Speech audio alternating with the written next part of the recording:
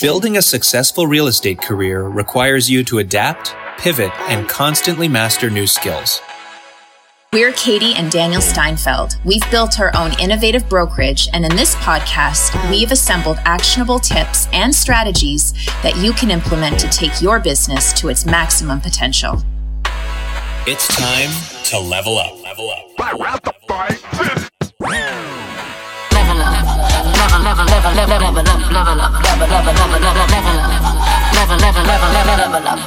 Level up.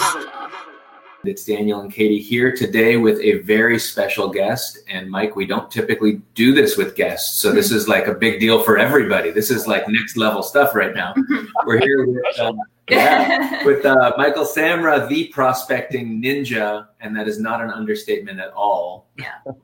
We're going to talk all about what he does, the successes he has, the things he's learned, and hopefully from that you get to take some stuff away yourselves. And we're going to make this perhaps the most useful session we've had to date for everybody here. Awesome. That'd be awesome. Yeah. So thanks for coming, Mike. My pleasure. I'm happy to be here, guys. Thanks. Nice seeing you guys again. Yeah. So why don't you start by telling us a little bit about how long you've been in the business, how things have been going for you with COVID and everything. Sure. So I've been in business for 10 years, just under 10 years. Things are going well. I've been pretty consistent. I'm a pretty consistent agent as far as my business, which I'm very fortunate enough. I know a lot of people have some ups and downs, but again, I really do attribute that mostly to the phone. That's where I get most of my business from. So for me, COVID's been a little blurb, but it's given me an opportunity to forge a little bit better relationships with some of these prospects that I have. So it allowed me to, and I'm always thinking outside the box, a different way of trying to connect with them. Mm-hmm. Something a little bit different. So what I did as soon as COVID hit, right at the end of March, I sent to not only my sphere, but all my contacts that I made a phone call with, that I talked to, that may or may not be looking to sell. I sent them, I'm trying to find it here in my office. I sent them a card that basically said, I've sanitized my sanitizer. I'm ready to go. You open it up on the inside, it says, keep this in case you run out of toilet paper. That's the whole toilet paper thing. And then there's a little note to basically say, I've inserted a pack of seeds. I know during these uncertain times, at least these seeds, you can watch them grow and it will bring some light into your day. So, and I sent those out. So it was a little bit of an investment, but I had such a great response from that. And I solidified so much more business because of that, through that. So, And you said that was to your prospects, like that wasn't just a blanket send to a neighborhood, or was it? No, it wasn't to a neighbor. So it wasn't like an ad mail or anything. It was people that I've spoken to. So everybody in my database list that I've made a contact with, people who I haven't spoken to that maybe are future interests. So I categorize. I use a couple. We'll get into it. But I use a Mojo Dialer and I use a CRM. So I combine both of those. Anybody that I've spoken to within the last year that I've made a contact with, whether they're a hot lead, warm lead, future follow up. Those people I've sent them out. So I sent out about 400, 500 cards. Wow. That's great. Yeah. And so that speaks to having a database and the value of building that list. Where does one start? Because, to become a ninja, you have to get a white belt and everything before you become the black belt that you are. So on your way there, what would be kind of the beginning of your journey, the things you learned, some of the things to look for and avoid as someone's starting to put together their own systems? So the very first thing, like you mentioned, is a database. So when I first started, the first thing I did is put everybody that I knew, all the contacts I made into, and if you can't afford a CRM and you don't want to pay for it, just put it into an Excel spreadsheet. An Excel spreadsheet is not expandable. It's not, you can't, once it gets a certain point, it becomes unmanageable. So for the time being, a new agent, put everybody into an Excel spreadsheet. Name, phone number, address, email, all that stuff. That way you have them in there. Put another section for notes or comments, and then make contact with them. It's all about forging relationships, even if it's just calling and say, this is a perfect excuse to call and not even talk about real estate. And I guarantee you they'll bring up real estate. Just to call somebody and say, hey, how's it going? You guys holding up okay? I haven't spoken to you in a long time. Family's great, all that stuff. Yeah, everything's great. And if you left it at that, I guarantee you they're going to ask you, oh, well, how's the real estate market doing? And then there's your segue. And you basically made a phone call without talking about real estate where they're asking you about real estate. Right. So Yeah. the biggest thing is database. Put together your list and continually add to that list. Okay. When I first started, I was told, at the lineup at the grocery store, hand out 5 cards, talk to people in the line, go, when you're buying a coffee, talk, give cards out like that way. So if you can add people to that database, you have a better chance of converting that database over. Yeah. And how often are you typically, or would you typically follow up with your database? Do you have a set period of time, or does it depend on the type of person that's in there?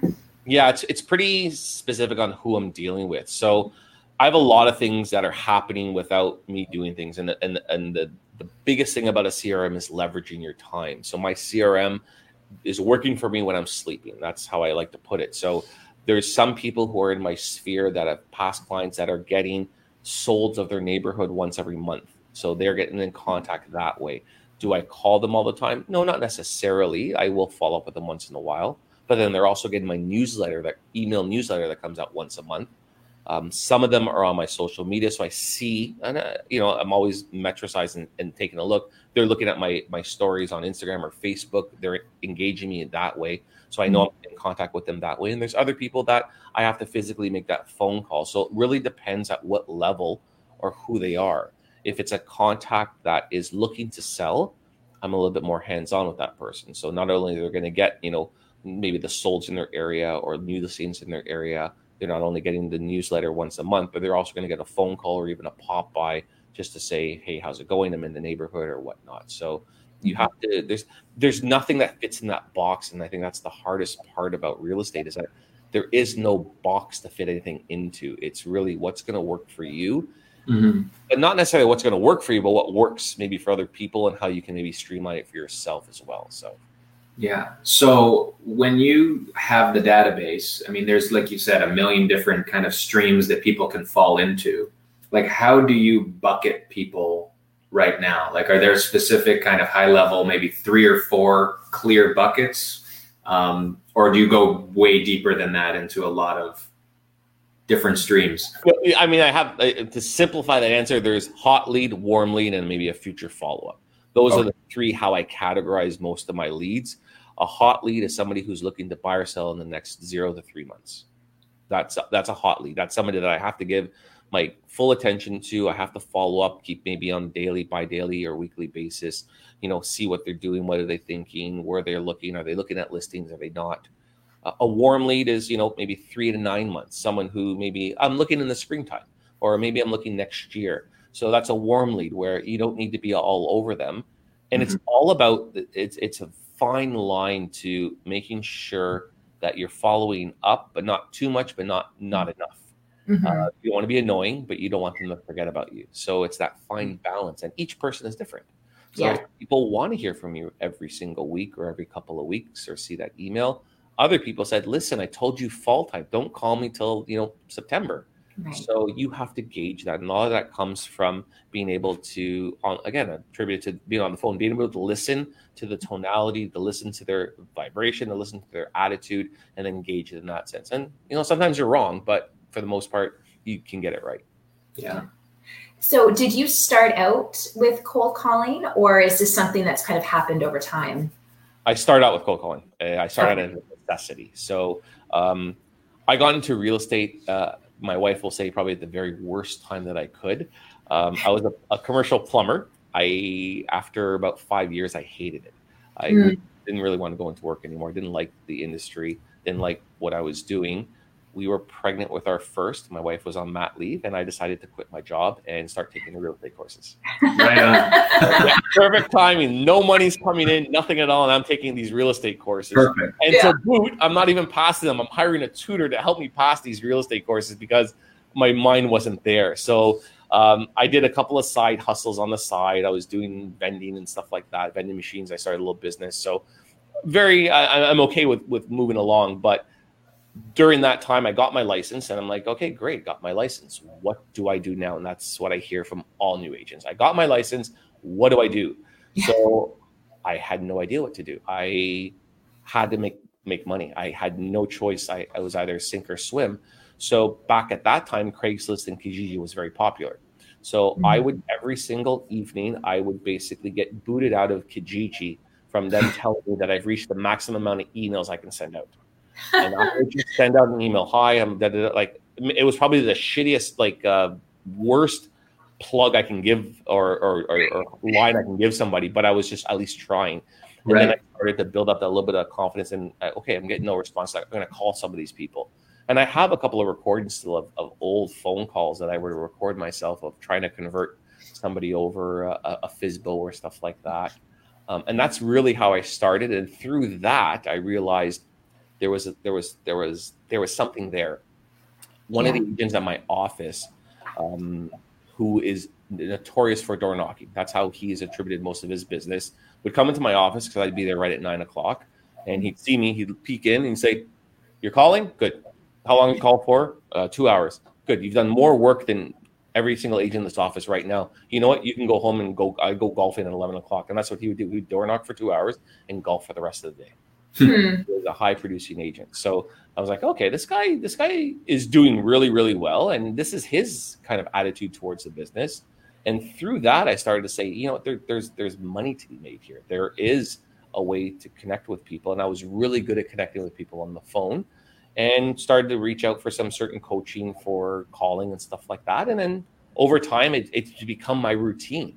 It's attributed to almost 70% of my business is this phone call in the neighborhood that I farm. So, well, and I mean, I'm going to use that as a segue to the first of what might be more than one plug for your Facebook group, because that's where I first met you virtually, was finding you. And this is something, is it once a week or twice a week now that you go live on Prospecting Ninjas? I don't know. I try to go at least once. I find it boring for people to tune in, but yeah, once or twice a week, I'll try to go. I call about 3 times a week. So I'll record at least 2 of those sessions. It's Prospecting Ninjas, right? That's the name of the group. Okay. If you look for that group on Facebook, I'm promising on Mike's behalf that he will allow you in.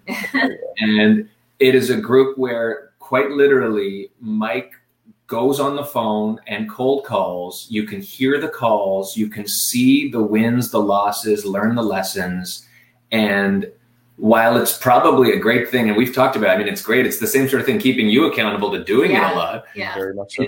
It's such an awesome tool for people who might be on the fence or nervous about, well, what if people don't like me? What if people don't pick up the phone? You know what? Shit happens. Yeah. But that's why some people do it and fight through it. And some people say, I'll sit this one out. Watching Mike do it will give you the confidence that it's not as terrible as some people might lead you to believe. Yeah. And so just don't call the people on Mike's list, and he'll be fine. I encourage the competition. I love it. Go ahead. Like, no problem. But honestly, like I've seen some entertainment on there, and I mean, I'm like kind of I'm an in and out guy, but I'll always remember the pumpkin person. Oh.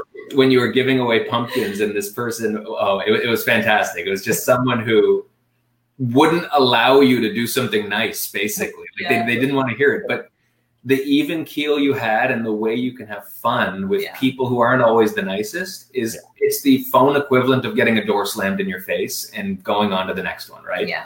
So, I mean, I've already told you how awesome I think it is. I think everybody else needs to watch it. If you have any concerns or questions about cold calling, like we'll ask more questions now, but go there if you just want a reminder of what it's like and to even see the tools and the way that you do it. So why don't we talk about that? So how do you do your cold calling on the system and technical side? Okay, so perfect. So basically I use a dialer. So what a dialer does is I load in numbers to this dialer. It's called the Mojo dialer. I load in numbers and the dialer automatically calls all these numbers. And I have it categorized with certain areas of the farm area that I call. Now, I do want to state that calling your farm is probably the most advantageous for you as an agent. So to call an area where you have a for sale sign and that you're flyering and then you have a phone call, those 3 solidify or helps to solidify your name over time. So that would be a great thing. I'm not saying you can't cold call just a random area. If you want to do it, by all means, but it does help when they hear my voice, they see my sign, they see my flyer. Guess what? You build a little bit of traction over the years when you do that. So, so I use a dialer that dials these numbers for me, and then basically it'll get me a live person on the phone, And the neat thing about the Mojo dialer is I get to see their name, I get to see their address. I also get to see their street view of their home. So when I'm calling a house, I can see, oh yeah, you live in that bungalow with the green garage. Well, and again, so part of my shtick is I grew up in the area. I probably ridden down their street. I probably hopped their fence as a kid. So for me, then to solidify to say, yeah, I recognize, and I probably do recognize the house, but having it in front of me allows me to see it a little bit clearer. It gives them a little bit more comfortability in it. And you start to then become that area expert a little bit more so. So I use the dialer. After I talk to somebody, I categorize that somebody, and it's automatic with those categories. It's hot lead, warm lead, future follow-up, or trash. And then that's how I categorize these people. And my objective with calling is to add people to the database. That's really what I want to do. I want to get their email address. If they're interested this year, next year, 6 months, 2 months, 4 years from now, or they're never going to sell. And then I just go through these calls for about 2 hours, roughly. I hit about 250 calls. And that system allows me to bang through that many calls that fast. And so is that connected to like the do not call list, I'm assuming, so that you're ensuring you're calling the right. Yeah. So back up before that, I use telelisting. So that's telelisting is only available in Canada. So if there's any US people, you can do it through Mojo. But I subscribe to telelisting. I collect the numbers from telelisting. I scrub them with the do not call list because they already have that. And then I download those numbers into an Excel spreadsheet. So that's where I get the numbers. I have a master list that I pull from that I load into Mojo. Okay, got it. So yeah, that answers. We've had a few questions come in. One person was asking, Tori was asking, can we use dialers in Canada? So you sort of addressed that. You are. Yeah. You're not in jail. No, you can use them. I believe, and I might be incorrect, but you cannot leave mass voice messages with the dialers. Okay. Right. So you can't. So when I cold call, I don't leave a message, but you can't have an automatic voice message being left. Whereas the States is a little bit different with that. So, yeah, they talk about that a lot in the States, as not even just as advertising, but even as a way when you don't want to talk to somebody, you want to avoid the tough call, you do the auto voicemail. But exactly. Awesome. And then another question, not Victoria. to get. Oh, it's from Victoria. Yeah. Not that I want to get away completely from the cold calling, but this ties in. Is she's asking if you follow a script, and I know scripts are something you're a real pro at as well. So why don't you? Yeah, definitely follow a script. The script, I've done it so long that I have the script, and I explain this to a lot of people, and maybe I don't explain it properly. It's like a family tree. So I already know the answer to their question before they even answer. So if they answer yes, I know where I'm going. If they answer no, I know where I'm going. So having a script is great. I do it a little bit more fluidly. So I understand where the conversation, I'm always leading it. I always know where I'm going to take it. I have an idea already, but following the script, I would say having the objection, being able to handle the objection is much more important because I know all my objection handlers. That's my script, basically. They say they're not really looking to sell. My objection handler is, oh, have you given it any thought, maybe later this year or early next year? That's my objection handler to not right now. That's how I ask that question a second time as well. So being really good at handling objections is your best bet to start off with. And you know the objections already because you already did them how many times. So how would you handle them properly? What would you say to that objection? And role playing is a way to hone that craft. Absolutely.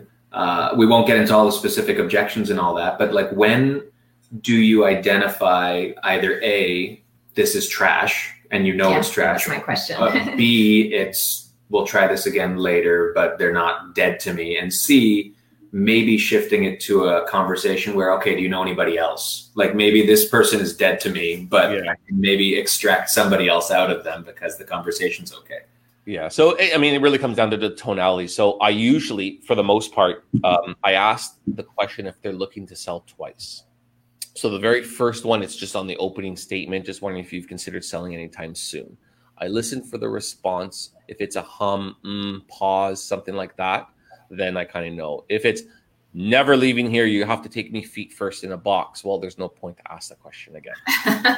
And I get that a lot, right? So you listen to the response and you have to be responsive. You have to be able to think on your feet in that sense. If there's a hesitation, if there's a pause, well, okay, well, have you maybe thought about selling later this year or maybe early next year? And elicit a conversational response. Well, we're not like, oh, there you go. Now you're in a conversation. You're not pitching anymore. You're having a conversation with a prospect on the phone. And then you start getting other questions that lead to that. Mm-hmm. And so from 250 some odd calls, what's the kind of connect rate you expect to have that you typically reach, even though it varies? But. Yeah, no, I mean, it's pretty consistent, 17 to 21% contact rate. So out of 100 phone calls that the system makes for me, I'll contact or I'll speak to approximately 20 people. Out of those 20 people, and it's funny how it's changed over, I would say, the last 5 years. Out of the 20 people, I'll add maybe 1 or 2 people to my database. Not necessarily people that want an appointment. 4 years ago, I was doing about a 25% appointment rate. Wow. Yeah, out of those 20 contacts, I was actually booking listing appointments to go to see 4 or 5 people in a call session, which was huge. People are not like that anymore. People are not willing to, like, right away, I want to sell. I have literally the last 4 listings that I have are from people from over 500 days ago that I contacted through the phone, through nurturing them, through following up, through having a system that emails them. The last one basically told me, Mike, the only reason I've listed with you is because I see your videos and your emails and the sold, all that stuff, the solds in the area, and I felt very comfortable using you. I was an ability to see a little bit of my personality, and he felt comfortable with that. So it's more the long game now as opposed to booking an appointment, because I was coached by some other coaches where you call, you want to book the appointment, can I come over tonight, and and it's like, no, people are not willing to do that like that. I don't think so. Yeah. Well, and you are able to feel that, and you know when to hold back, and maybe with some people you can ask that question, but I would imagine with a lot of people that's a little too aggressive for them. Yeah, and that's where the downfall for a lot of other people who are prospecting. And that's what I hear a lot, is that they're very pushy. That's being pushy, right? So and there's a fine line, and I can tell you 100%, I've lost listings because I wasn't pushy enough. Right. Everybody else was pushy, but at the end of the day, you have to do what you feel is right for yourself, and what it is in line with your character. That's really what it comes down to. Right. Yeah. We have another question here asking what time of day you typically call. I tell people it doesn't matter as long as you call, but I usually call at 9 o'clock to about 11. That's just what fits into my schedule. But do you call when you can call? If you've got a half hour to call at 2 o'clock, call at 2 o'clock. You need a large enough sample size to start to say, well, I get better rates at this time than this time. I get better, contact rates at this time than that time. Then you can start to figure out what works for you. But each neighborhood is going to have a different contact rate percentage throughout the time of day. The area that I call here, 9 o'clock works for me. I get a good percentage rate depending. Certain areas, like in the Vaughan area, you're not going to get anybody answering at 9 o'clock. You have a very low contact rate. Your contact rate is better at around 3 to 5, or 6 to 8 or something like that. So it just depends on the area, and that's why I like the Mojo Dialer that I use, because it breaks it down in as far as my details of my calls. How many calls I made, what are my contact ratios? Okay, this was a crappy session. How long was I on the phone for? How long was my talk time? How did I categorize all these people? So it doesn't matter when you call. You need to just start calling. It's just like, I want to learn to skate. Well, it doesn't matter when you go skate. Just get on the ice and skate, and then you'll figure out how to do everything else. So. Right. Yeah. Would you advise calling around, or would you advise against calling over dinner time? Like, is that a big no-no, or do you know people that do that? For me, I don't feel comfortable doing it. Yeah. I just don't feel comfortable doing it. And people are having dinner. I don't want to be that person, right? So, and would I have missed out on some listings? Possibly, but it's what's bringing. It's what works for you. Yeah. Right. It's part of my character. It's what my character is. It's how I feel I want to do it, and I don't feel right doing that, so I won't. Yeah. But there's a fine line to coming out of your comfort zone as well, and not doing something. So not calling at dinner time is a different story, as opposed to not wanting to call at all. Right. You have to get out of that comfort zone to call, but let's figure out a time that works. I'm not going to make an excuse of not calling today because I didn't want to call at dinner time. I'll just call at 9 o'clock or 12 o'clock or a different time. Okay, that's good. Okay, we've got another question here from Sandra. And this is a common one I used to see also in sales training. And I think I know what you're going to say, but I want to hear your answer to this. If you call someone and they say they'll call you back later, she's saying, okay, if I hear that, she feels like they just want to get rid of her. Would you call them again? Or how would you respond to that? So they basically won that conversation and got you off the phone. So there's a whole bunch of steps before that. So first of all, yeah, I definitely can call you back. Not a problem. Would it be okay though if I got your email address and I can keep in contact with you that way as well? And then that way you can add that person to your database, which allows you to send out valuable information such as, and I use that a lot, I find it very valuable to send out, solds in their area. So for me to be able to send out what things sell for when things get listed in their pocket or their neighborhood, they'll open that email. That's interesting to them, especially if they're looking to sell. Right. So getting their email address and being able to do that and saying, oh, sure, not a problem. Why do they want to call you back? What did you say before that for them to want to call you back? Were they interested in selling? So if they want to call me back and they were interested in selling, not a problem. I can definitely call you back tonight around 8:00. But I am in the area tomorrow around 2. I'd love to come by and maybe take a look at the home quickly and then maybe meet in person and give you a better idea of what your home is worth. So just what's the context of that? I need to know a little bit more, and I can tell you how to get over that objection. So going back to systems, you've got your tele-listing, it feeds into your Mojo dialer. Yeah. And then does that then go to the CRM, or how does that work? So yeah, the CRM and the dialer are two separate things. So I guess in essence, I have two CRMs. Mojo Dialer is its own little CRM by itself. Okay. I keep the Mojo Dialer CRM for people who do not have emails. Okay. So anybody who does not have an email, I go through the Mojo Dialer CRM and I'll go through them and I physically have to call those people.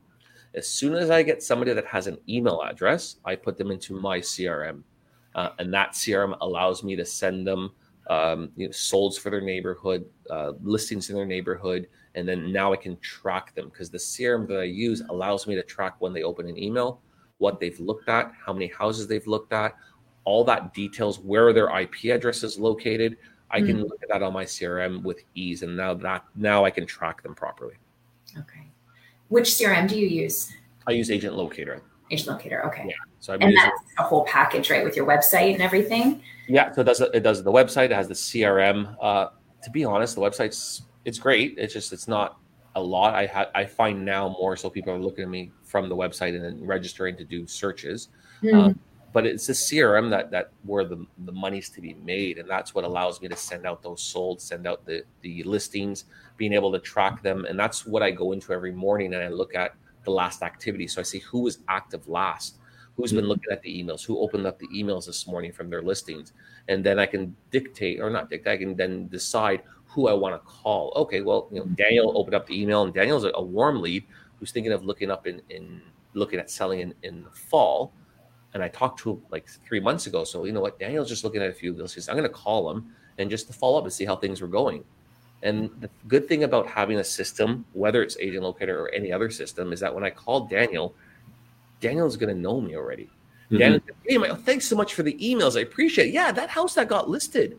Or the other thing is that I get emails from people that I can't believe they listed at that price. That's crazy, outrageous. And I have no idea what they're talking about. But the system sent them a listing that's in their area that they're outrageous about. Yeah. Contact. So again, it's leveraging a little bit of a system for your time. So for sure. Yeah. So have you ever or tried or still do, not today, but door knocking? Are you a door-to-door ever, or that's not your jam at all? It's not my jam. I've tried it a couple of times. I probably tried it during the hottest days of the year years ago, and I'm like, this is awful. I'm more about efficiency. So I started in the business. My wife doesn't work now, but before she was in the corporate world. So she would be out of the house before the kids went to school and came back at dinner time. So my schedule was based around my 3 kids, getting them ready for school, dropping them off at school, and then coming home in time to pick them up from school.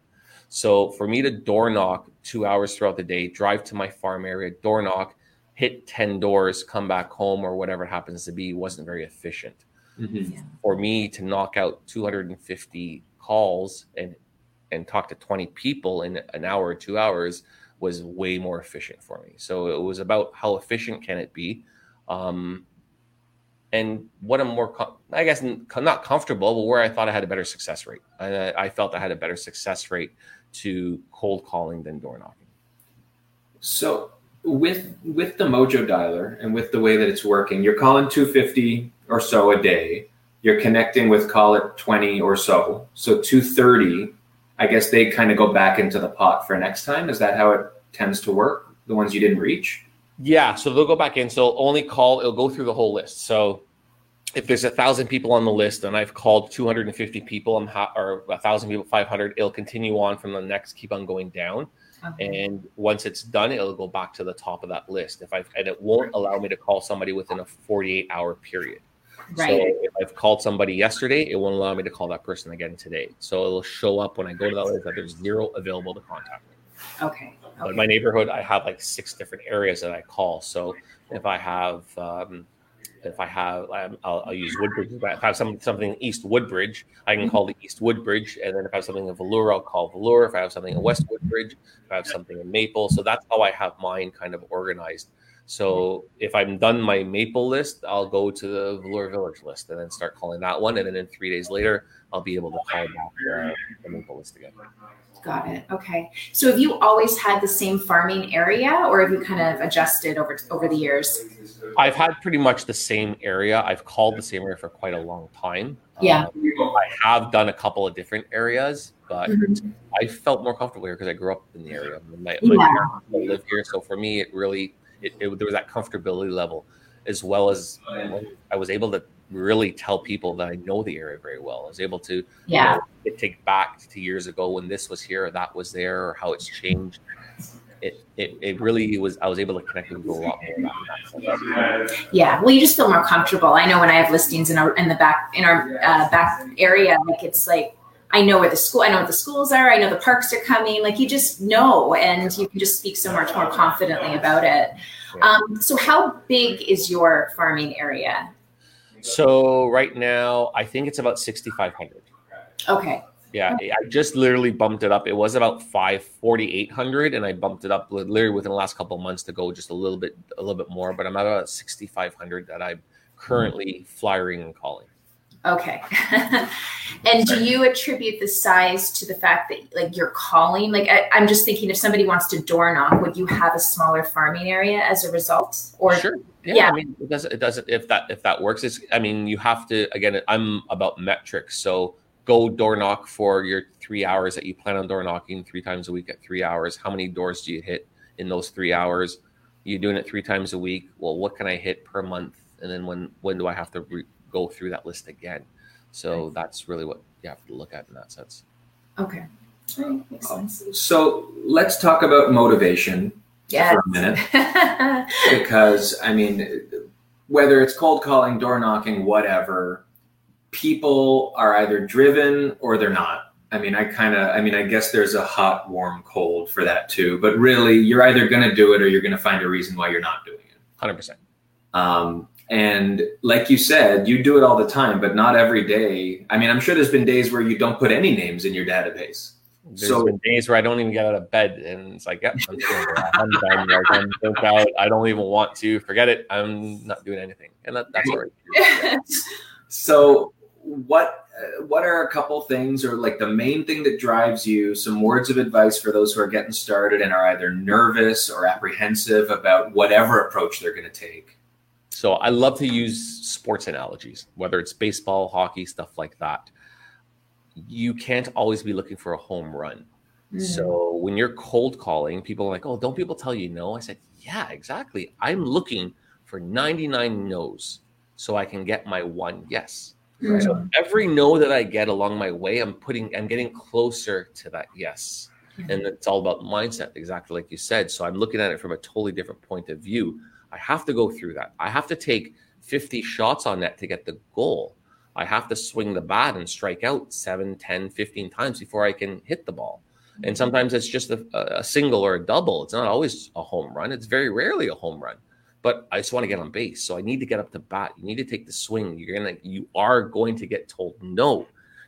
People are not going to be happy with you. But it's about that magic word called next. Next, next, next. I'm getting closer to my goal by getting that no, by getting that, maybe that hard person. And there's been, not so much now, but there's been in past years where I've taken a break after that call. After it shook me, whatever. It like, oh man, like like you feel like shit, and I'll admit that. But for the most part, now I think I've grown pretty thick skin in the sense that I'm okay. I'm just on to the next one. And it's an evolution. It'll always be an evolution. So you're constantly learning. You're constantly honing that skill. So think of it in the sense that every no puts me closer to a yes will help you out when you're on that tough call, at least. That's awesome. I love that. Yeah. I listen to a lot of music. So I always, and a lot of I'm noticing a lot of my Prospecting Ninja videos are getting banned because I have music in the background. Warner copyrighted it. So I was like, so for music for me is huge. I come to work with music.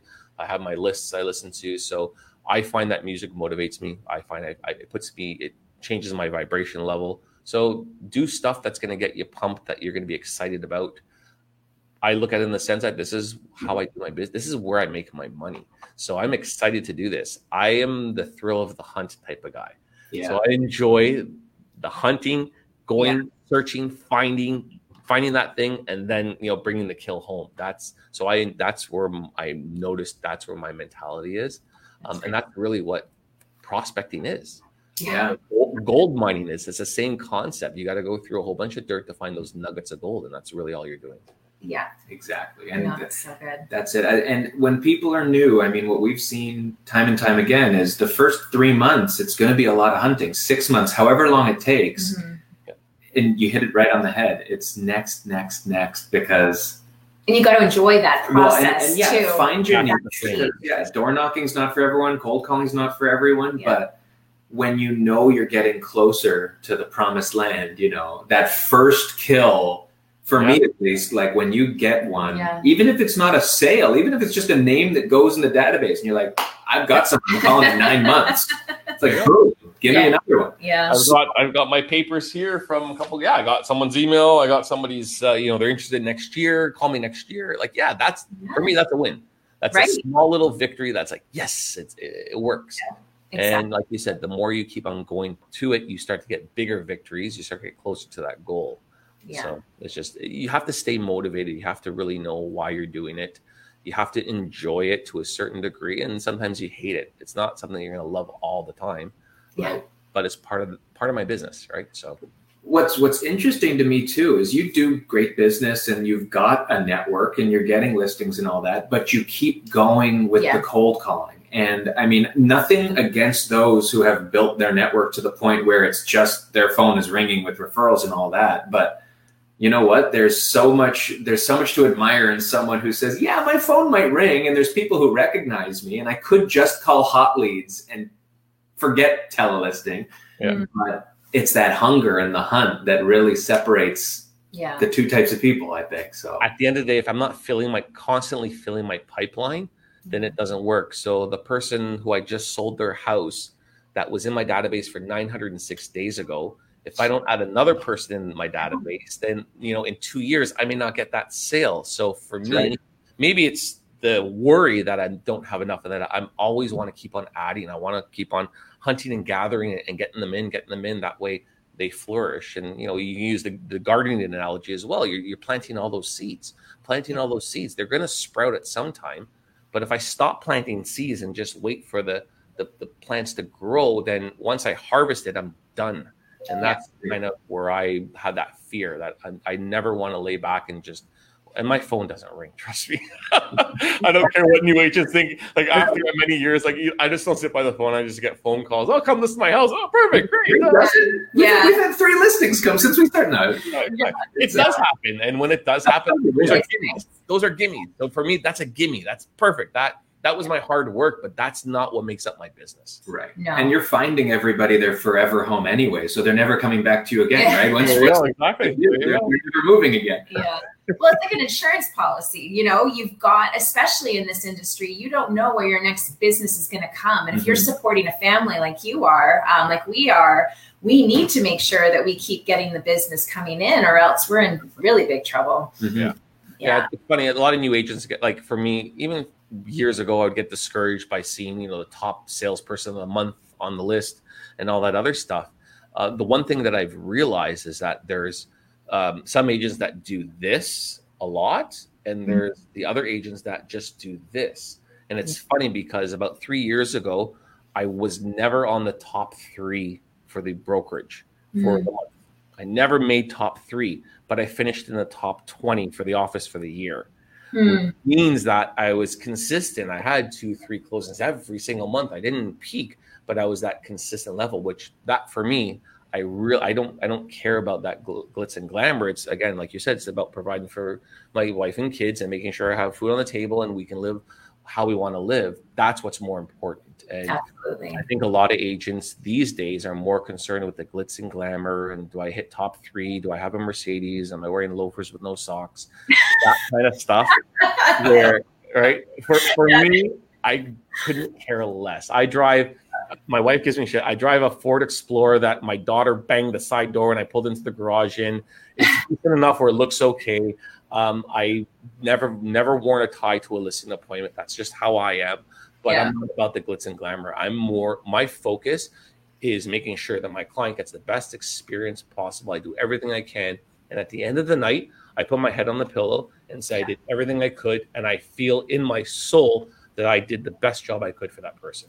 Absolutely. That's my objective all the time. So well, that's real happiness. And that's the thing, because in this industry, and we've talked about it with listings, like things are going to go sideways. Things are going to, you can't control the process. All you can do is try your absolute best and have your client's best interests at the forefront. And if that's all you're doing, then that makes you an amazing realtor. And as you said, you can go to sleep at night knowing that you did your best. Yeah. It's not always playing the hand that you have. It's sometimes, acting the hand that you never got, in that sense. I can't remember what that saying is, but you're not always going to get the best hand, but you got to maybe sometimes play a hand that the best cards are dealt. Yeah, in that sense, right? So it's and nothing is ever going as planned. If you believe that, and especially in this industry, everything is just peachy cream and everything just goes exactly how it has to be.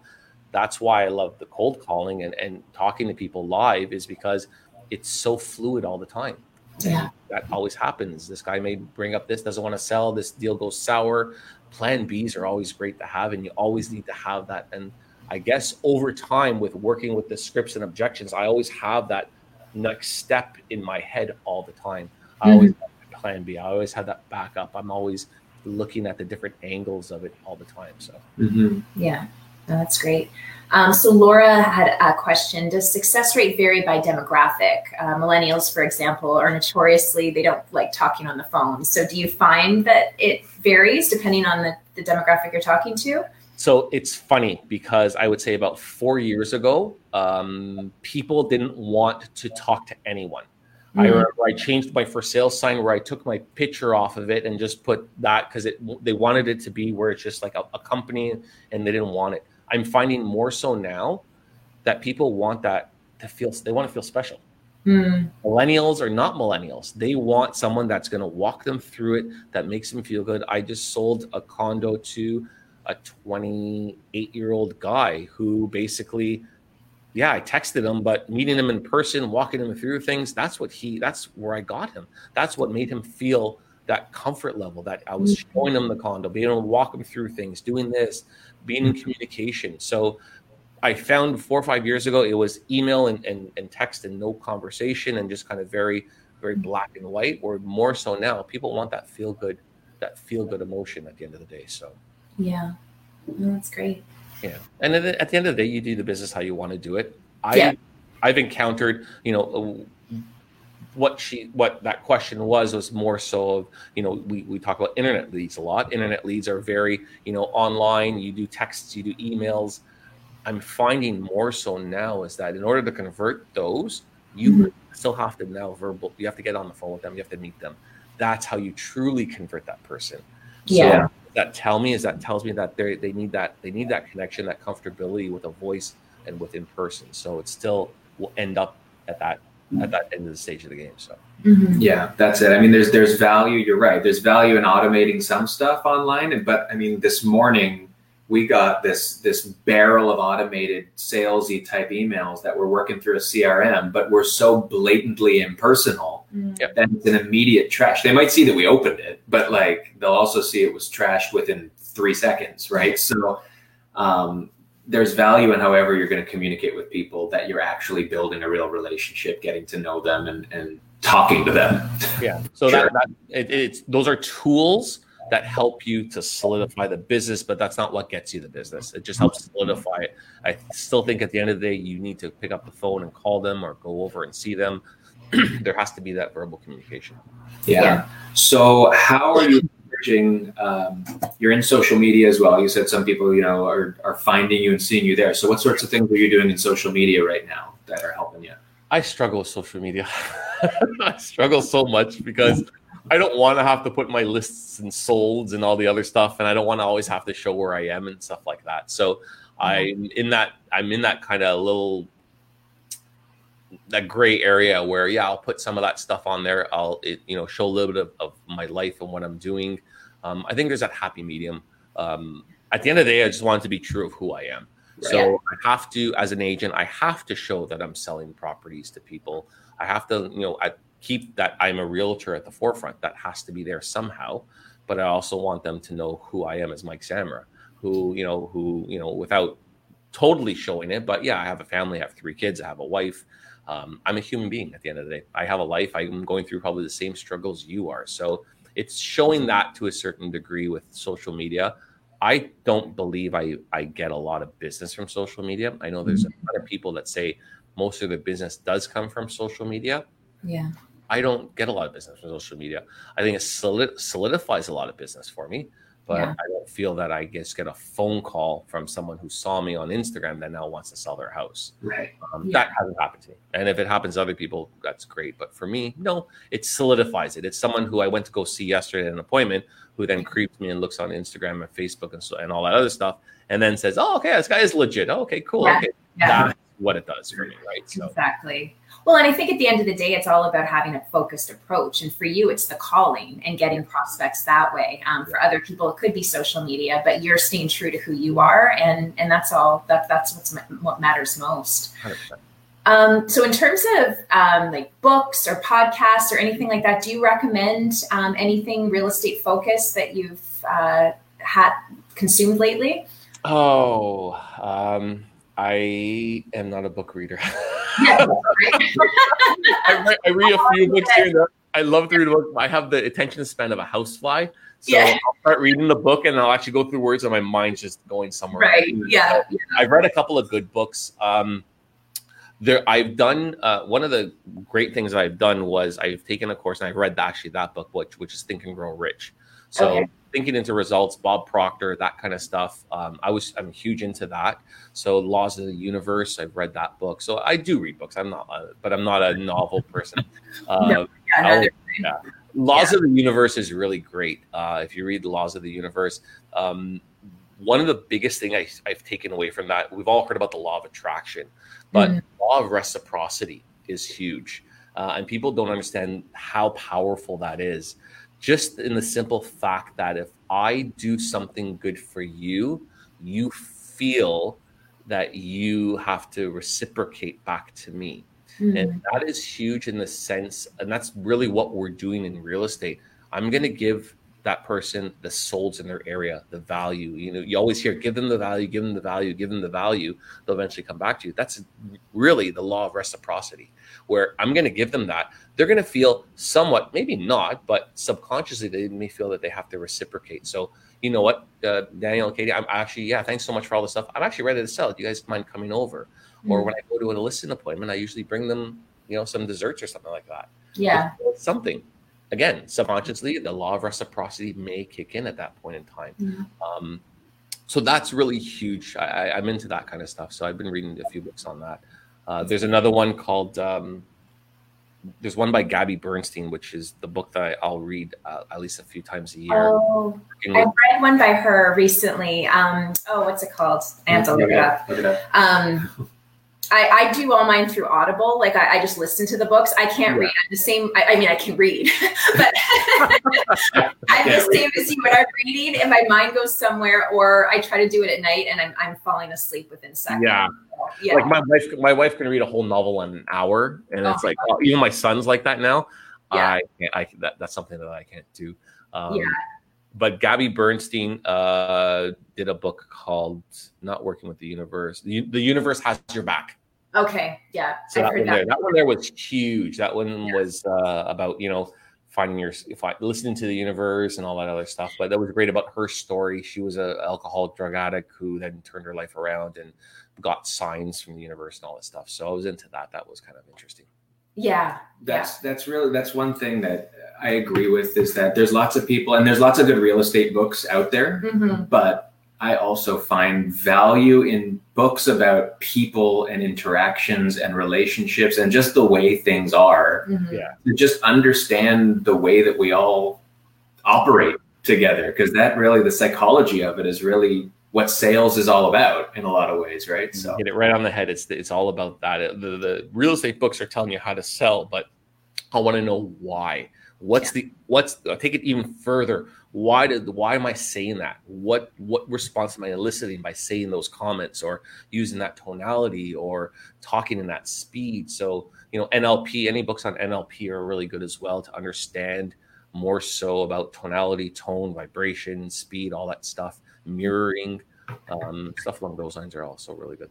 Cool. So speaking of listening, we've talked about, and we will put a link to your channel or the Facebook, was it a group? Facebook group. Yeah. But tell us about your podcast also. Oh, yes, a podcast. I don't know if it's really real estate related, but it is a bit. What did it say? It is a little bit. Stuart St. Clair and myself, so as an agent at our office, we decided, I think last year, that I want to do a podcast. So I'm like, I'm going to do a podcast. You want to do it with me? He's like, sure. So it's called the Stu and Mike Show. And we talk about real estate. Real estate is probably the major topic, along the lines with everything else involved in real estate and life and balance and health and all that stuff. So we've been getting a few guests on here and there. And so if you want to look it up, it's the Stu and Mike Show. It's on, I think, Spotify and iTunes and all that stuff. Great. Cool. Wow. That's it. You're a media mogul. Well, I don't know. It's funny because I don't think that. And then I brought my son to his robotics camp for the first time in March. And the guy comes out, I love your podcast. I'm like, holy shit, I had no idea. Like, oh my God. Yeah, I really listen all the time. I'm like, oh, geez. So yeah, it's funny the reach it has. And that's the thing. You don't realize, again, even going back to the prospecting, you don't realize the reach you're getting until it's not too late, but until you actually start to see a little of the glimmer of the hope. Yeah. But a lot of the times it's just role playing. Role playing gets out a lot, helps with a lot of how to handle those objections, what to say, and having that other person on the other line critique you, which sometimes sucks, is most valuable, right? Like, well, you sounded awful, say that. Why don't you try doing it like this? Or it didn't come off too good, or you said too many times, or you paused, so practice is really where it comes down to. Yeah. And with anybody, like, it doesn't have to be people in the real estate office, like role play with your wife, with your kids, with whoever. Yeah. Whoever's trying to listen. Or not. Yeah.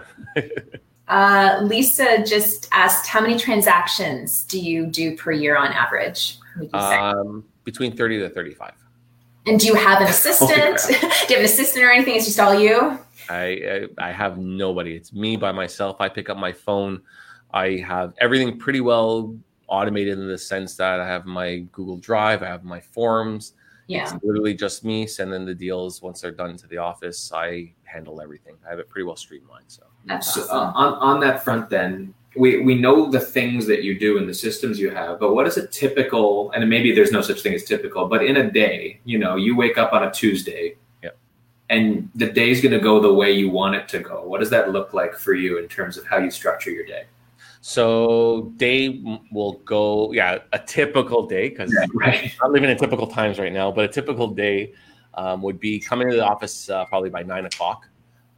Start to call by 9:15, 9:30, be done around 11:30, 11:45, follow up with some emails, have some lunch. The previous day before my phone calls should have enlisted some type of appointment. So 1 to 3 o'clock, I should be doing my appointments, doing showings, following up with any offers.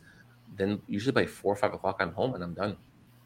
Amazing. I don't usually work any evenings unless I'm showing property to buyers that are legitimate buyers that are signing on buyer contracts. I don't do weekends. So for the most part, I've tried as best as I can to shove my business between 9 and 3, 4 o'clock. Having family dinner is very important to us. So I always make sure we're always having dinner together. So that's my golden hour of not booking anything. If I have a listed appointment or anything like that, it'll be at 7:30. But 5 and 6:30, though, that's the golden hour where I'm usually definitely home having dinner with the family. I like to be home for the kids when they're school. So that kind of stuff. But that would be mostly my schedule. 9 to 11 is prospecting. Then the rest of the afternoon, wherever it takes me, do I have to go do, photos for a listing? Am I going on an appointment? Am I showing property? And then I'm done. That's amazing. And 30 to 35 transactions in a year based on that schedule. That's incredible. But it comes back to your systems and your consistency, and you just got to stick to it. Yeah. And there's weekends and nights I go. I'm not saying I don't. I'm trying to not do that. Right? So. Yeah. That's awesome. We put a thorn in his calling hour today for an hour. I know. No, I got to the office at 10:30. I'm actually making a movie. So, really? Yeah. So, yeah, we're making a shot. I have a friend of mine. I'm taking acting classes because I wanted to take acting classes. Awesome. I met a guy who we kind of have the both same humor, and we've created a short film that we're finalizing a script on, and we're going to be filming probably next month for this short film. Trying to take it to a feature film. So I've been this morning, I was on the phone all morning, so it actually worked out perfectly. So oh my gosh. Slacking, let's say. That is awesome. Like what is this film about? Okay, the film is about this two friends. One guy is getting divorced. His wife tells him that she's getting a divorce and she is a lesbian. Okay. And basically it's his struggle going through, he's in an acting class prior to that, going through going through the rest of the little while that's taking, trying to understand that his wife is a lesbian. She left him. Is he good enough or whatnot? And then through this acting class, and there's a monologue with a transgender person basically saying, I kind of understand what you're going through. You need to be there supportive for your wife and whatnot. And you need to find your own truth. And basically at the end of the movie or the short film, the scene is where you end up finding out that he ends up becoming an actor. And the last scene is he flips on a wig and he's dressed in drag, and it just ends like that. So. Oh my God. That's awesome. Even with spoiler alert, I want to watch Seriously. What's that? The guy or I'm sorry? Are you the guy? So this really started because we were in an acting class and none of the managers wanted to pick me or my friend up as to be a manager for an acting manager. So I said, screw it. So let's make our own movie. He's like, what? Yeah. I said, I don't need to go on audition for a movie. I'll just make my own movie. He's like, okay, yeah, let's do it. So we kind of started off with this idea and it kind of evolved into this. So that's what we're doing right now. So it's so fitting. You don't take no for an answer. That's the way to be. Exactly. I'll find another way. Not a worries. That's awesome. Well, if you need a daughter at all, our daughter is trying to get into acting. I saw that. And I was like, oh my God. If you need a daughter. Yeah. Or it's like a random background person. She's happy to do it for free. Yeah, she doesn't care. Exactly. You enjoyed it? What's that? Has she gone on any auditions yet or not yet? Not yet. No. Just started. It just started, yeah. That's amazing. She's all over it. Yeah, she'll do anything that it presents as an opportunity. So, yeah. It's really fun. It's exciting. Yeah, definitely. Well, thank you so much for coming on. We learned a lot, and I know everybody that was watching definitely got a lot out of it. So we appreciate it. Yeah, thank you so much, guys, for having me on. And like I said, any questions? Okay. Awesome. Sounds good. All right. We'll see you in person very soon. I promise. For sure, guys. Thanks again. All right. Take care. Bye.